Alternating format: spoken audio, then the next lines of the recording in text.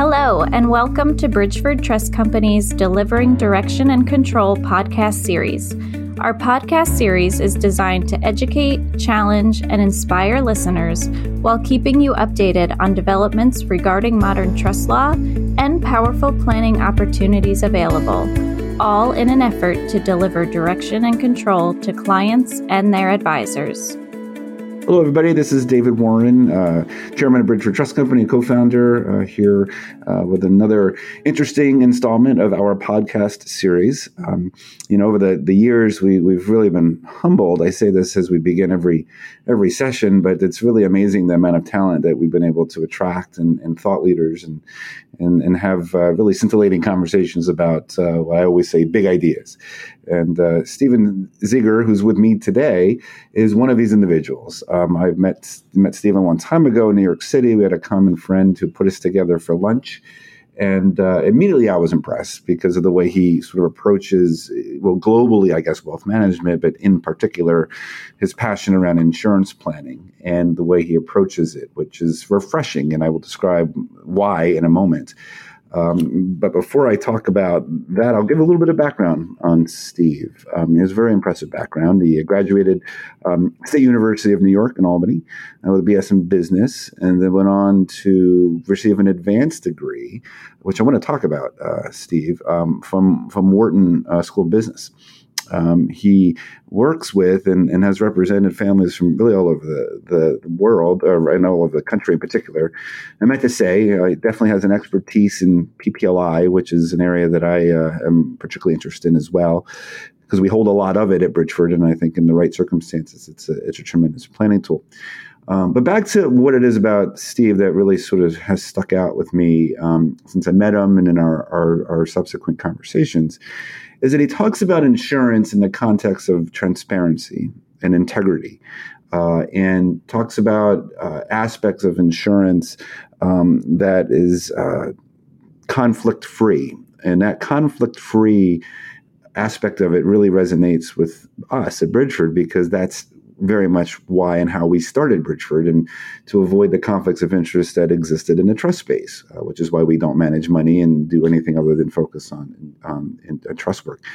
And the reason why I raise that is that really has become a theme in our podcast with various people that we've interviewed from across the country and around the world, where there is not only just a theme in the people we're interviewing, but I think that's a theme that's developing in our industry, Steve. And I think it's a very strong development where people like you with insurance expertise and us in the trust space and insurance, or rather investment managers, are all realizing that, large families and the market is just not going to tolerate conflict anymore. So with that, Steve, welcome. I'm anxious for you to talk a little bit about how and you got to that point and how you incorporate that into your practice. But first, I'll let you say hello and please tell me what brought you into the wealth management and insurance space in particular.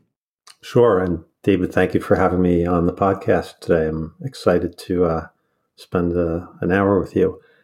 So I've always wanted to be an entrepreneur, and I decided to enter the insurance business because the barriers to entry were kind of simple, a few licenses. And I quickly discovered that many insurance people, or the entire industry, had a poor reputation, almost like a used car salesperson. And I noticed that RIAs didn't have that reputational problem. And I think a lot of it boiled down to the fact that RIAs use independent research. Right, RIAs go to Morningstar, they go to Value Line, they go to Ibbotson, and keeps them all honest, right? Keeps them all honest, and it's you don't have to be a great salesperson because the data really does speaking for you. So over time, I started using 4 independent third parties that provide pricing and performance research for life insurance, the same way that Morningstar provides pricing and performance research for investments. And this was backed up in a court case. There was a case called Cochran versus KeyBank, which was settled in the Indiana appellate courts. It was the first time that a life insurance policy owned by an ILET was subject to the Uniform Prudent Investor Act. And We can send you a copy of the article we wrote on the case in Trust and Estates magazine. But essentially, Cochran has $8 million of life insurance. He's told by his agent that the death benefit and the cash value could be impacted by performance in the stock market. And Grantor Cochran commented that he could no longer afford to pay the premium for the policy, and he didn't want his legacy subject to the stock market. And they moved to a $2.5 million paid-up policy that no longer required any premium. And KeyBank had gone to an independent third party that had no financial stake in the outcome. They interviewed Grantor Cochran, they interviewed the trustees at KeyBank Trust Company, and they opined that this was the transaction that made the most sense for Cochran, this $2.5 million contract. And even though he was only 53 years old and he had a life expectancy of 30 years, he died 6 months later. And the family had a $5.5 million loss. But because they went to an independent third party who had no financial stake in the outcome, KeyBank prevailed. And that's really what gave, a great turbocharge to this independent research model. And if you'd like, I can talk a little bit about it. So let me jump in. You said it before. So the argument you're making is that the prudent investor rule, the prudent used to be prudent man rule, I guess, when I was back in law school. You're saying because of that case that now has proliferated in the insurance space as well. Well, unfortunately, it hasn't proliferated in the insurance industry. That's what you wanted to. It's what you're trying to do with your presentation. That's what we're trying to do. And, several years ago, New York State implemented the first client's best interest regulation for life insurance. It's called Regulation 187. Yeah. There's fiduciary language, care, skill, prudence, and diligence of a prudent person. Yet agents sued to overturn the regulation.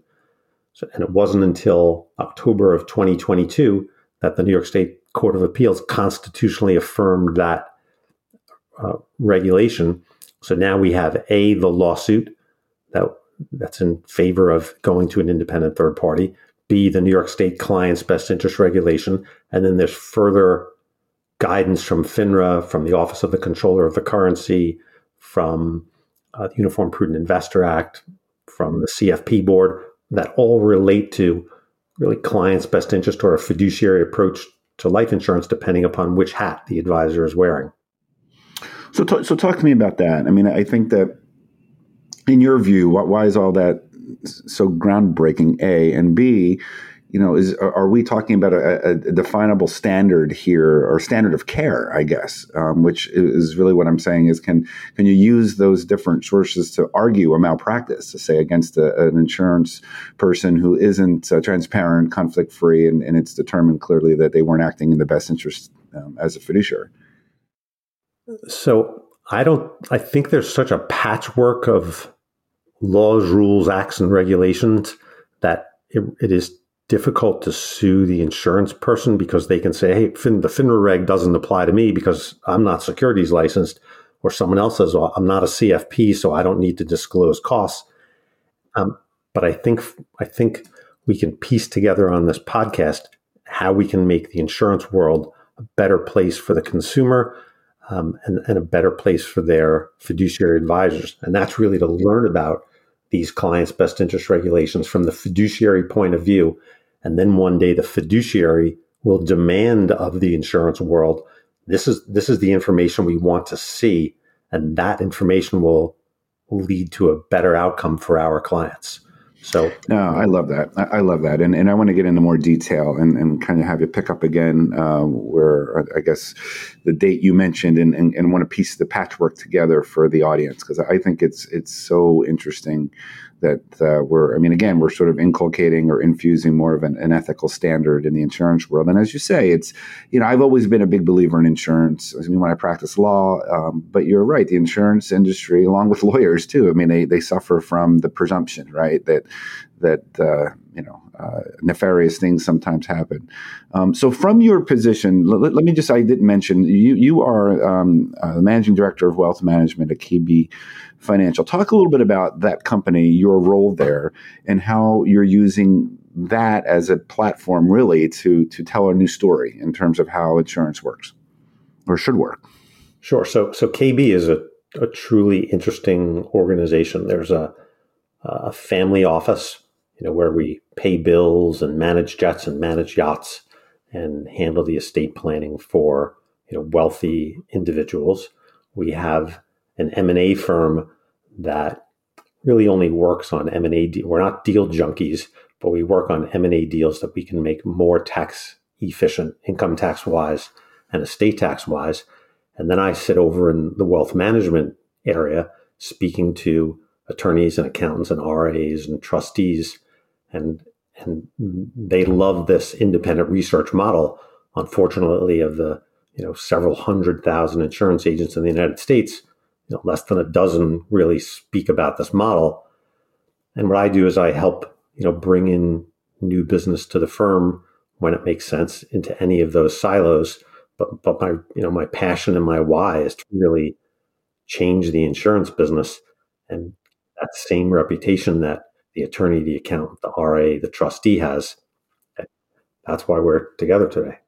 No, and I love the passion around it. I mean, in many ways, that's where I see us as kindred spirits. I mean, it's very much why we launched Bridgeford in the trust space. And the paradigm we were fighting against there and still fighting against is, the bundling approach of the investment management function and the trustee function and private banking function, in some cases even insurance, that culminates into this, consistently, in my opinion, abhorrent conflict of interest for the family at the end of the day, because fees are hidden and you don't know why private bankers pushing the trust company and pushing a particular type of investment. And as you well know, Stephen, it's a similar problem, right? And I think you're coming to the market as a bit of a disruptor to solve that very problem in the insurance space, in much the same way companies like Bridgeford popped up to address the same problem in the trust industry. So let's get into, if I could take you back to where you started. So you talked to us about the case. You talked to us about something that happened in 2023. Let's go into more detail and let's piece together the patchwork for us and leading us to sort of your why, as you said a moment ago. So please take us through some of that. Well, so let's talk about the fees and the costs that you just alluded to a few minutes ago, and let's talk about life insurance costs, because there's something that are hardly ever disclosed, and when they are disclosed, it's sort of a shrug of the shoulders, right? If I ask people, what is your mortgage cost, everyone knows it's 2.19%, and if I ask them, how much Vanguard charges you to invest your money, they'll say, well, in this particular fund, it's 5 basis points. And everyone debates their RIA, whether they should be charged 60 basis points or 55 or whatever. And people buy insurance and they never look at those costs. Either the agent doesn't know how to disclose them or the insurance company won't disclose them. But let's just take a quick look at an example, because it's incredibly dramatic. So let's pretend we have a 50-year-old male. They want to buy $10 million of insurance. It doesn't matter what type. And they think the insurance company can earn 5.5% on their money. Well, for that $10 million contract, the average insurance company is going to charge $6 million in cost of insurance charges, policy expenses, premium loads, and perhaps cash value-based wrap fees if it's a variable product. But those costs vary by 40% off the mean, which means there's some insurance company that's going to charge $2.4 million more than $6 million, and there's some insurance company that's going to charge $2.4 million less than the $6 million. So a total swing of $4.8 million, but no one's looking at those costs. So by using the independent research that we utilize in our practice, we're able to immediately show someone, great news, you're the one who's underpaying compared to everyone else, or the research is able to show that the person is overspending by those millions of dollars, and we can show the person how to capture those millions of dollars back in their own pocket or back in their family's trust.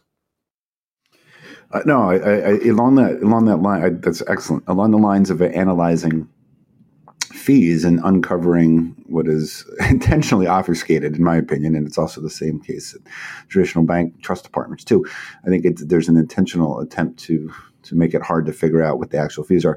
How are you factoring taxes there? And I know maybe it's more germane in the PPLI space relative to the insurance premium tax, but in my experience, a lot of folks and families and even some advisors don't even know what that is. And that's compelling too, just to, drop the trust in the correct trust jurisdiction that has a favorable premium tax. So how is that? Is that part of your analysis as well? And what's your thoughts on that?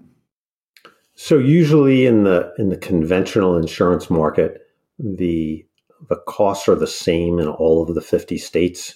Really, although there might be a product that's available in a certain state that's not available in another state, usually because the premiums are so much smaller than PPLI, the amount of savings for a DAC tax, it doesn't really go back to the consumer. But of course, we work with the attorney and the accountant and the RA and the trust company to make sure that the product is owned correctly inside of a trust, outside the taxable estate, what have you. Yeah, no, we're seeing a big one primarily in the PPLI space where, even if a trust isn't necessarily the structure, because sometimes a trust isn't needed, or they're using an LLC, for example, in South Dakota, to establish nexus to take advantage of the low premium tax. But again, that's more particular or specific to PPLI. Okay, so we talked about fees. You illuminate your families and your clients and your prospects around fees. So where else do you go with trying to create more transparency in your practice? So I think the next area is, I don't know if it's exactly transparency, but it's Monte Carlo simulations for life insurance. And define that for I know what that, of course, but not when you say Monte Carlo, define that, because that's a pretty compelling objective analysis. Right. So when we look at a life insurance illustration, or when any consumer or their advisor is looking at a life insurance illustration, it's a static 6% return every year for the next 30 years. But the returns actually won't be 6% a year for the next 30 years. They're going to have vagaries or volatility. So what we're able to do with a Monte Carlo simulation is we're able to run 1,000 or more permutations and combinations of past history that equals 6%, but in a different order than 66666, right? So it's almost a matter of, I use a little joke. Have you ever heard the story of the actuary? He drowned while trying to cross a river that had an average depth of half an inch. Well, it's kind of comical, but when you think about it, it was an eighth of an inch, an eighth of an inch, an eighth of an inch, 500 feet. And it's the same thing with a life insurance illustration, has those vagaries also. So we're able to see illustrations that are run to age 100 at a conservative 6% rate of return. Yet when we run a Monte Carlo simulation, we might see that policy only reaches age 100 12% of the time. And the consumer can't tell that looking at the illustration, but they can tell it when we utilize a Monte Carlo simulation. And what does that do for them? What is it that's enlightening for that?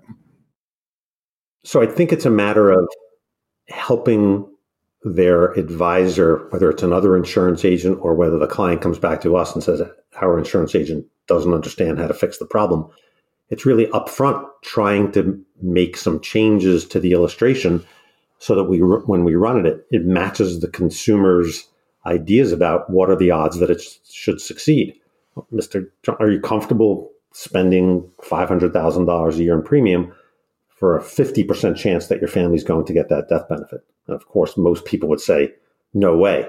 But when we can get that number in the high 90s, people become comfortable. So it's a matter of rejiggering the illustration or moving to another product or another concept so we can reach the goal that the person wants, and then run another Monte Carlo simulation and say, we've improved your odds from 12% to 96%. And at that point, everyone becomes more satisfied and comfortable. Got it. Understood. No, I mean, it's compelling. And it removes, well, I guess I should say, it infuses more of an objective sort of understanding of how that policy is supposed to work. Okay, so where else are you focusing on when you're meeting with your families and getting them to understand, where you're trying to take them in this fiduciary standard? It's really existing insurance that should be reviewed using independent third parties, or if there's proposed insurance, it should be reviewed by independent third parties who have no financial stake in the outcome. That's the mantra, and we just keep on repeating that. And slowly, we're making a difference. But it really takes people like you to help communicate this to more and more fiduciaries so they hear the story, they sort of stick their toe in the pool and say, okay, let's see how this is different. And then they really have an incredible aha moment the first time they see that independence, that transparency, that benchmarking a life insurance policy the same way they benchmark their investment portfolio. Mm-hmm. Mm-hmm. And so talk to me about then, if you run the analysis, you show them the fees and you place more of a fiduciary review over it. So then what? If you determine that you determine all the things that are wrong with the policy, then how do you have that conversation, particularly with somebody who already has an insurance agent in place, right? I mean, that can become tricky. And the reason why I asked that question is because at Bridgeford, we hold a lot of insurance, not just PPLI, but all kinds of insurance and various policies. And sadly, sometimes the insurance agents just sort of disappear. It could be a function of the payouts and whatever. So there's nobody really around to ensure that these policies are performing correctly, or not. There's no financial incentive to do so other than to maybe get the client to buy a brand new policy. And often the insurance agents just move on to the next. And I'm not intending to sound so pejorative, but I think that's one of the problems. So you have all these orphan policies that nobody knows are underperforming, and the fees are too high, and everything that you just went through. So take me through that. I mean, how do you have that conversation without getting yourself in a fist fight at a country club somewhere? Because what you're saying is kind of controversial a little bit, and really is calling out the industry, and in some cases could be individual agents, right? So how do you handle that? Sure. So sometimes the agent has disappeared. Either they became an RIA and they no longer have an insurance license, or they sold the policy and they want to run out of town as quickly as possible. So then we have the ones where the agent is still involved, and sometimes the agent sees the research and says, "Wow, this is a better way of doing business. Let me look into this." And sometimes they dig their heels in the sand, and the advisor and the grantor, they begin to see that it's not transparent on one side of the equation, and they slowly gravitate and they call us. But this is a very interesting point. Since you do have those orphan policies, it would be really interesting if you redacted the names from those in-force illustrations, and we utilized the independent research, and then we had a second follow-up podcast where you could be the interviewer and you could tell the stories of where you had that aha moment, where you saw how you could save a family a great deal of money or protect them from a financial failure. Yeah. Which raises a whole other question, and you and I have talked about this. What is the duty on the part of? I guess it's more a rhetorical question at first, but the presumption I will say is that there is a duty on the part of any trustee, but in particular, corporate trustee, to really make sure these policies are performing, just as they would have an obligation, right, to make sure that everything isn't in Bitcoin, in the investment portfolio. A similar concern, I would imagine, and similarly dramatic in terms of a bad outcome. So, and then there's this idea of a directed trust in South Dakota and in other top-tier jurisdictions. And the argument's been made, and in some cases, these jurisdictions have outright codified the fact that a corporate trustee in a directed trust structure does not have a fiduciary duty, that duty really resides with the investment committee, which is, as you know, Steve, a part of how the directed trust works. And so it isn't Bridgeford that needs to pull these policies. It's got to be if there's a failure, the fiduciary obligation was at the investment committee level and not at the trust company level. And that's left Bridgeford sometimes scratching our head, because I think that, and I definitely want you to comment on that and what you've seen in the industry in terms of how, what you hear in that regard. But I've told you we scratch our head because we say, well, all right, just because maybe we can't be sued for a failure doesn't mean we shouldn't care. So, and it also doesn't mean doesn't mean we can't do it on our own motion just because it's good practice. So talk to me about that, because the trust industry has changed a bit to create some protections for trustees in this space in particular. So what's your thought on that? I think it's just natural to say to someone, regardless of whether you have a fiduciary obligation to review the policy or not, these are clients, the clients become friends, and we just sort of do the right thing, even if we're not required to by law. So, this morning, someone sent me a policy. It was written 20 years ago. We're not exactly sure of the health of the insured. There was a $95 million death benefit.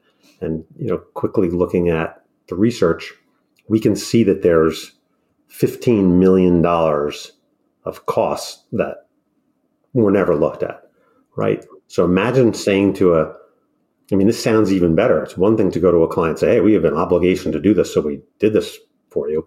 And it's another thing to say, just out of the goodness of our hearts, because we care about you as a client and as a family, we looked into this independent research for you, and we found you $15 million. So what do we want to do with that $15 million? You can pay $15 million less premium, present value adjusted. You can have $15 million more cash value, present value adjusted. You can have $15 million more death benefit, present value adjusted. That just leads to the most amazing goodwill. Or if the research comes out and says the policy is a 5-star rated policy, now you're going to be able to protect the client. If an unscrupulous insurance agent comes along 5 years from now, your client can waive a patented independent research report in that agent's face and say, hey, this is a 5-star policy. I went to an independent provider of objective research. I think you're trying to pull the wool over my eyes here. So I think it's just a matter of it's the right thing to do regardless of what the law says. Well, I really love the way you say that. I mean, I've gone through your presentation, and we're going to, or the slideshow that you put together for a pretty prolific webinar that you went. It was a couple weeks ago, or maybe last week, that you did just on this topic. And I like the way you jump out where you say, what you've already described in New York that kind of changed the paradigm. You think that, there's an ethical reason why these rules need to apply in every state. And again, I'm referring to this best interest and what's in the best interest of the client, which is it's so laughable to me that we're in 2023 and we actually have to say that out loud, that we're supposed to be handling insurance in the best interest of the client. Like the fact that isn't and hasn't been presumed for the last 100 years in this country is kind of mind blowing. But I guess you would agree with that.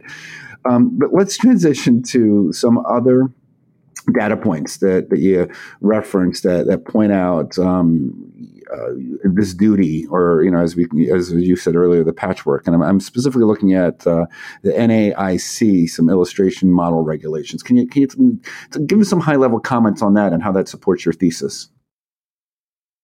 So in 1995, the NAIC communicated that life insurance illustrations were misleading consumers. And then 20 years later, the NAIC communicated that there were illustrations that used the same index or crediting rate, yet they showed different returns. And that means they're still misleading 20 years later. So it's almost like you alluded to a couple of minutes ago, is how could this not be clients' best interest already? And I sometimes I make a joke and I say, imagine you walked into your doctor's office and the doctor said, hey, David, just so you know, I don't follow the Hippocratic Oath about first do no harm. and you'd run out of that door really quickly. It's a great analogy. Yeah. But in the life insurance business, other than in the state of New York, there's no obligation to act in a client's best interest. And that's really why I think ethically this applies in all 50 states, right? If I'm an attorney in Arizona and I have a client who has, an insurance need, or I need to do an insurance review, whatever it is, I should be placing the New York reg in front of the Arizona insurance agent saying, hey, can you follow these rules? Or I should find an insurance agent in New York and say, you're required to work under this best interest framework. Here's your first Arizona client. Yeah. I was going to ask you about that. If you have that, that would be a solution I would follow too. Is you just go to the jurisdiction that has the statement, right, and has the standard. Well, let's transition to FINRA, because there's some language there that also sort of makes your point and supports this idea of that there is an obligation to act in the best interest.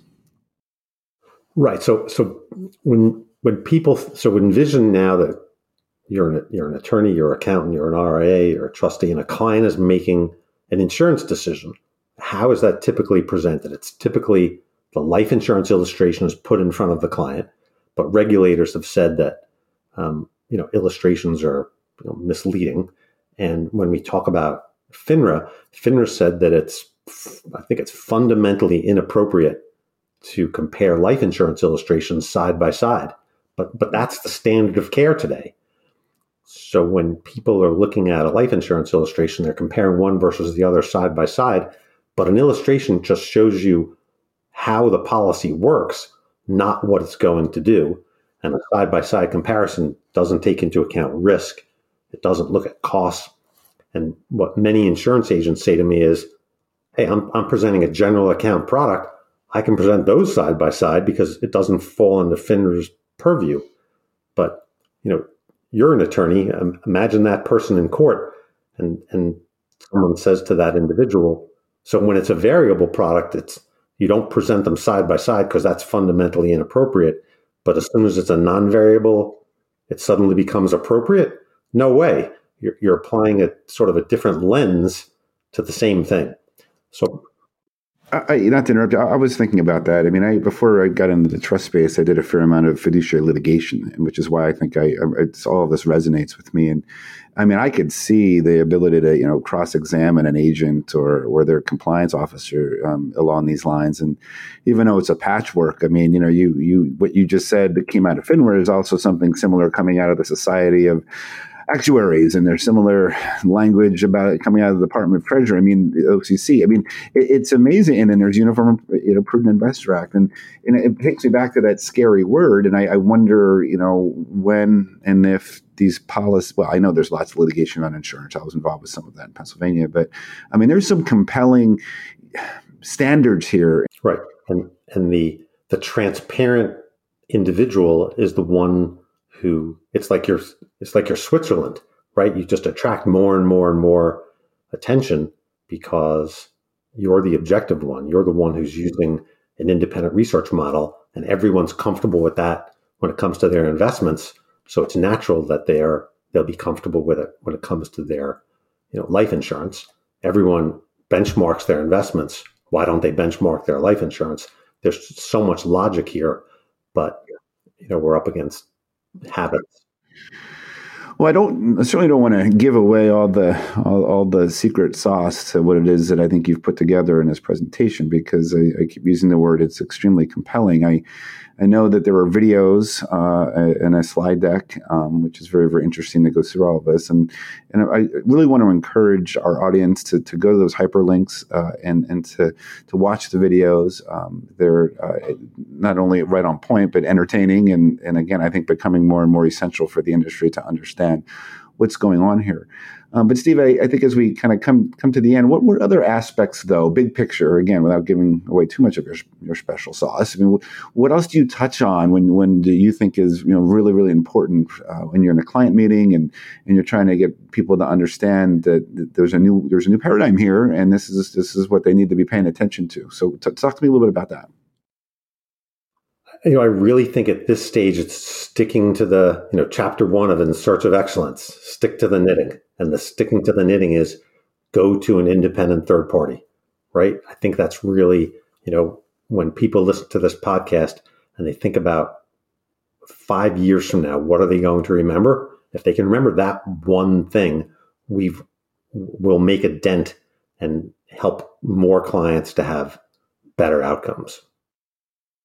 Well, those of your friends here at Bridgeford support that message 100%, because as I said, it's consistent with our message. I just wrote a piece really on a similar point, not as detailed as the way you approach the insurance industry, but there's some developments in the trust world that aren't favorable with consolidation of big bank trust companies internationally that I think touches on or is reintroducing this conflict of interest that is in lack of transparency that those of us have fought so hard in the last 15 years to go against. So you and I are very much, as I said, aligned and speaking the same language, which, as I've said already many times, it's why talking to you is very refreshing. I like the way you approach things from an objective perspective. And for our audience, again, I mean, Steve is the managing director of wealth management at KeyV Financial, as he indicated, a very special organization. And all of his contact information will be here in addition to the videos that we mentioned. And I really appreciate, Steve, you taking the time to think through this. I think you absolutely are a thought leader. I love the message and the story. And again, we want to help support and champion it as much as we can because it's very consistent. So with that, Steve, is there anything else you'd like to mention or share with our audience? First of all, I wanted to thank you for interviewing me today. It's been great discussing this with you. And it's amazing how, this is something that I do every day, yet you're so intimately familiar with this and so many other subjects. That's really a breath of fresh air.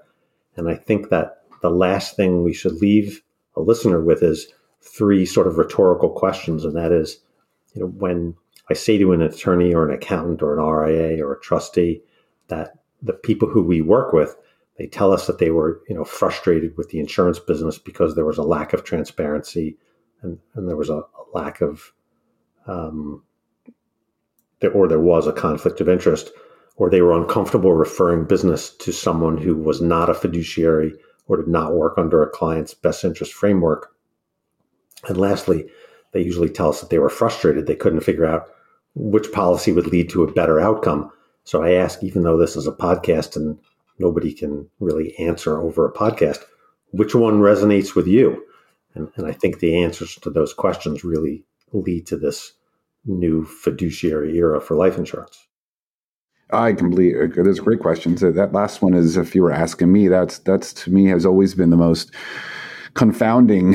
It's a dramatic word, but it's true. I mean, I've sat in lots of different insurance meetings with clients when I practiced law, then doing the trust company, when I jumped in the trust company space. And there are times, and I don't consider myself stupid, but there are times that it's almost impossible to discern because there's not objective data and the data points aren't comparable.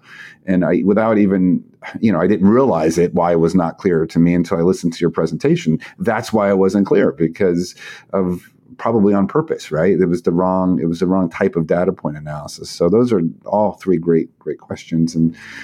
And again, I love what you're doing in the industry. So one final time, this is Stephen Zeiger, and he is a tremendous breath of fresh air. Thank you again for being with us. And again, please look at all the information that will be attached to his recording. Thank you again, Steve. Thank you, David. Have a great day. Thanks again for listening to Bridgeford Trust Company's Delivering Direction and Control podcast series. Be sure to subscribe to our podcast to keep posted on when new episodes are added. And for more information, you can visit us online at bridgefordtrust.com.